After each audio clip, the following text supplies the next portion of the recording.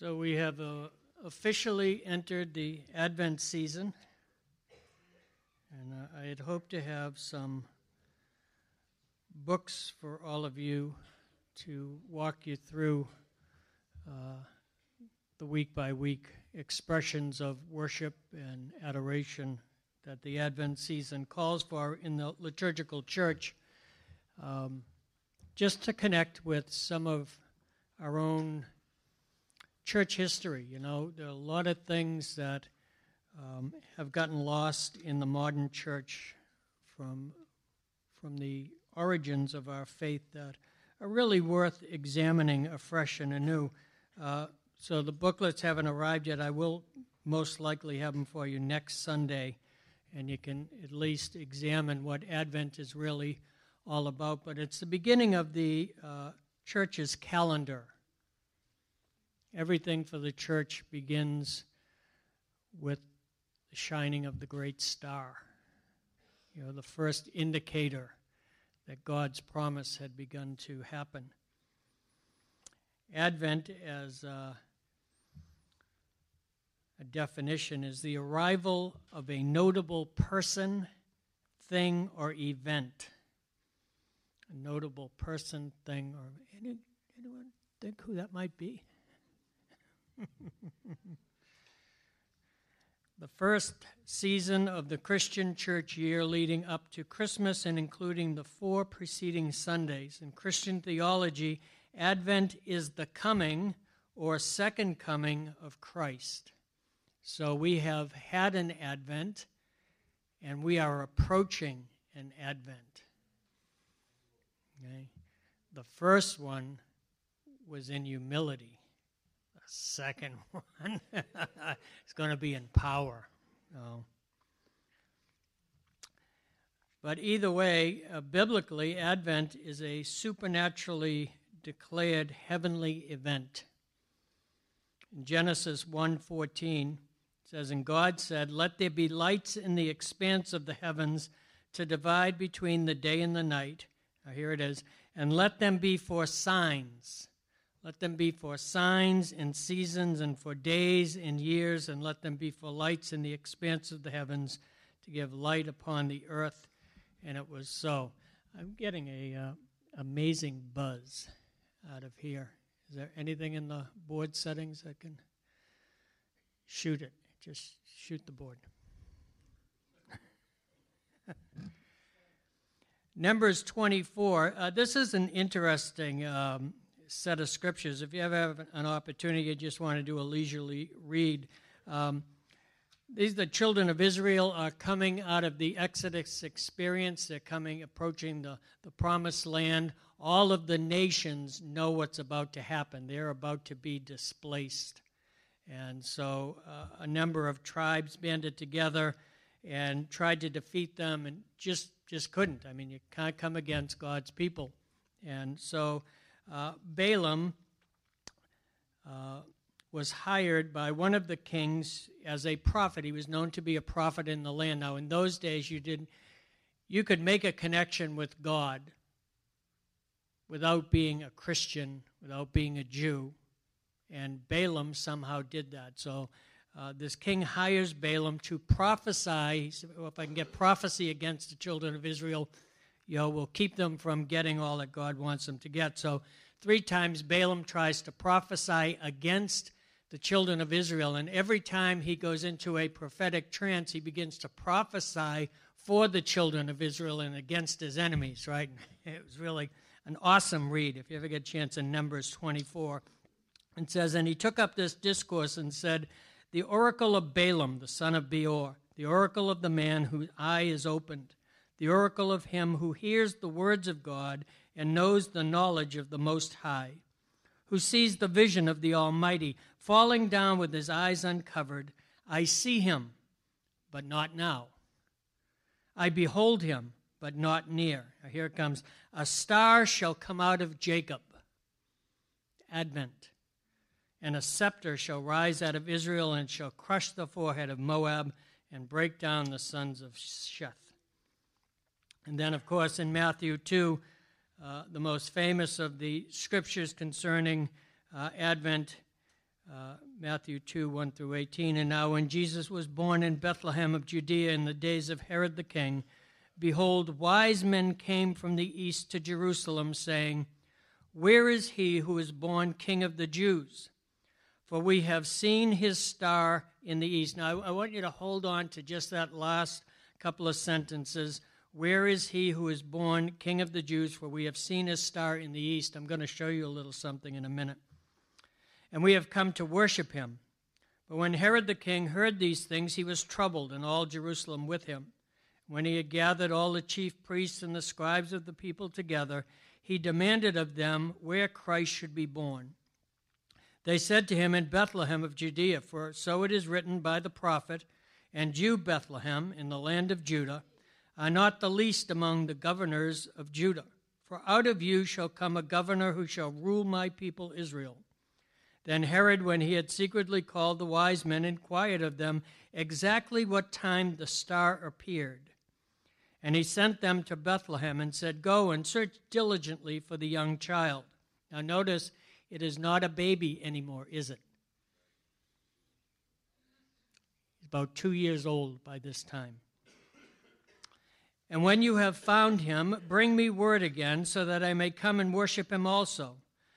When they had heard the king, they departed, and lo, the star which they saw in the east 2 years before, okay, this is significant, went before them until it came and stood over where the child was. And seeing the star, they rejoiced with exceedingly great joy. And coming into the house, they saw the child with Mary his mother. They fell down and worshipped him. And opening their treasures, they presented gifts to him, gold and frankincense and myrrh. And being warned of God in a dream that they should not return to Herod, they departed into their own country another way. And when they had departed, behold, the angel of the Lord appeared to Joseph in a dream, saying, Arise and take the young child and his mother and flee to Egypt, and be there until I bring you word, for Herod is about to seek the child to destroy him. And he arose and took the young child and his mother by night and departed into Egypt. And he was there until the death of Herod, so that might be fulfilled which was spoken by the Lord through the prophet, Out of Egypt I have called my son.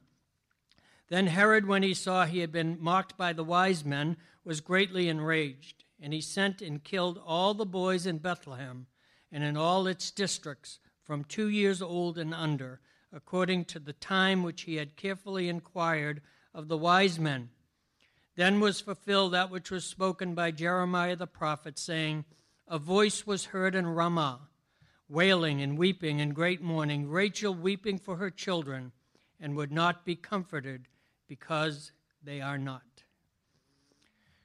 There are a number of historical accounts of a bright celestial occurrence in the sky within the time frame in which it is believed the birth of Jesus took place at Bethlehem, which would in actuality be somewhere around 4 B.C., but no later than 7 B.C. The error in the dating of the birth of Jesus is found in the miscomputations made by the church when it developed and introduced the Gregorian calendar, the calendar that we follow today, which most scholars agree is off by at least 4 years. But we won't go down that trail today. One of the accounts, which I thought was quite fascinating, comes from very precise and accurate records of astronomical events kept by the ancient Chinese that recount the appearance of a bright star that remained visible for over 2 years. Another I found in some research I came across while doing my master's work in biblical archaeology. I want to show you a picture of this. This was a coin that was discovered in a dig in Syria. And you'll notice that there is a ram with a star shining over its shoulder. This was discovered by Dr. Michael Molnar, and he did a report on this star. I'm going to just read you what he had to say. Could the purchase of an ancient coin have led to an important clue about the Star of Bethlehem? The above illustration is a Roman coin from Antioch, Syria, which shows the zodiac sign Aries, the ram.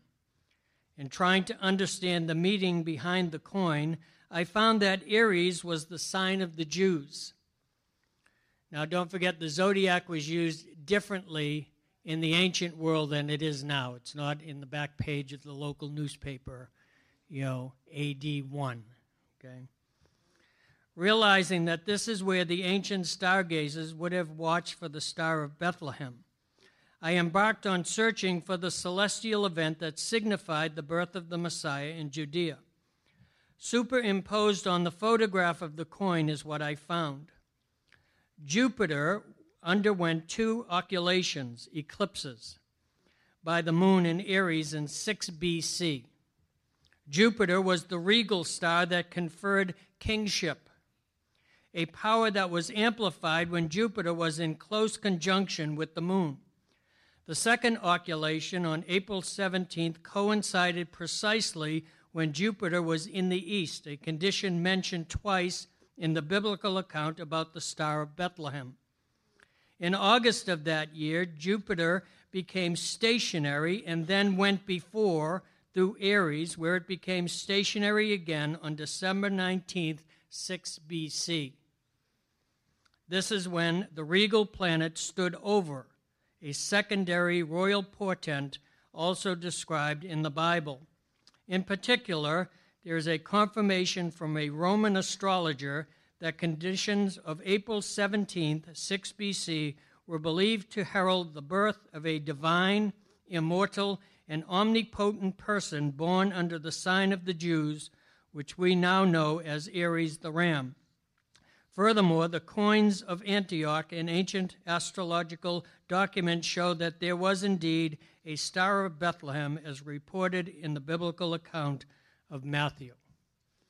So not only was the event recorded in writings, it was so significant to the time that they minted coins to portray the event as an actual historical event, which I thought was quite fascinating. But here's the thing. We need to keep in mind as we look at all this information, it is not the sign that's important. It is what the sign points to or directs our attention toward.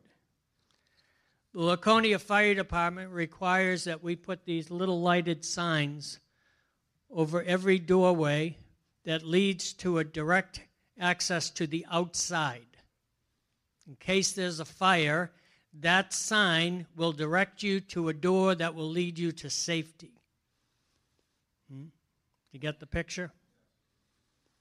Star of Bethlehem is the same thing. It was a sign set in the heavens back in Genesis 1. Let them be for signs.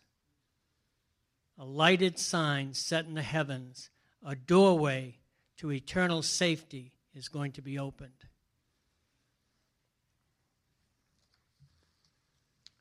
Because the light of Bethlehem still shines on. In the darkness of despair, there is a light of hope. Isaiah 9, 2-7 says this, "The people who walked in darkness have seen a great light. Those who dwelt in a land of deep darkness, on them has light shined. You have multiplied the nation. You have increased its joy. They rejoice before you with joy at the harvest, as they are glad when they divide the spoil. For the yoke of his burden and the staff of his shoulder, the rod of his oppressor, you have broken as on the day of Midian. For every boot of the tramping warrior in battle tumult, and every garment rolled in blood will be burned as fuel for the fire. For to us a child is born. To us a son is given. The government shall be upon his shoulder, and his name shall be called Wonderful Counselor, Mighty God, Everlasting Father, Prince of Peace. Of the increase of his government and of the peace there will be no end. On the throne of David and over his kingdom, to establish it and to uphold it with justice and with righteousness from this time forth and forevermore. the zeal of the Lord of hosts will do this. From the very first acts of creation, God began to set up the signage. It's coming. Advent is coming. Advent is coming. Because the light of Bethlehem shines on in the darkness of suffering, there is a light of life. John says it in John 1:1. In the beginning was the Word, and the Word was with God, and the Word was God. He was in the beginning with God. All things were made through him, and without him was not anything made that was made. In him was life, and the life was the light of men. The light shines in the darkness, and the darkness has not overcome it. There was a man sent from God whose name was John. He came as a witness to bear witness about the light, that all might believe through him. He was not the light, but came to bear witness about the light, the true light, which enlightens everyone, was coming into the world, the Advent. He was in the world, and the world was made through him, yet the world did not know him. He came to his own, and his own people did not receive him. But to all who did receive him, who believed in his name, he gave the right to become children of God. Wow. Who were born not of blood, nor of the will of the flesh, nor of the will of man, but born of God. Because the light of Bethlehem shines on, in the darkness of oppression, there is the light of salvation. Luke 2. In those days, a decree went out from Caesar Augustus that all the world should be registered. This was the first registration when Quirinius was governor of Syria, and all went to be registered, each to his own town. And Joseph also went up from Galilee, from the town of Nazareth to Judea, to the city of David, which is called Bethlehem, because he was of the house and lineage of David, to be registered with Mary, his betrothed, who was with child. And while they were there, the time came.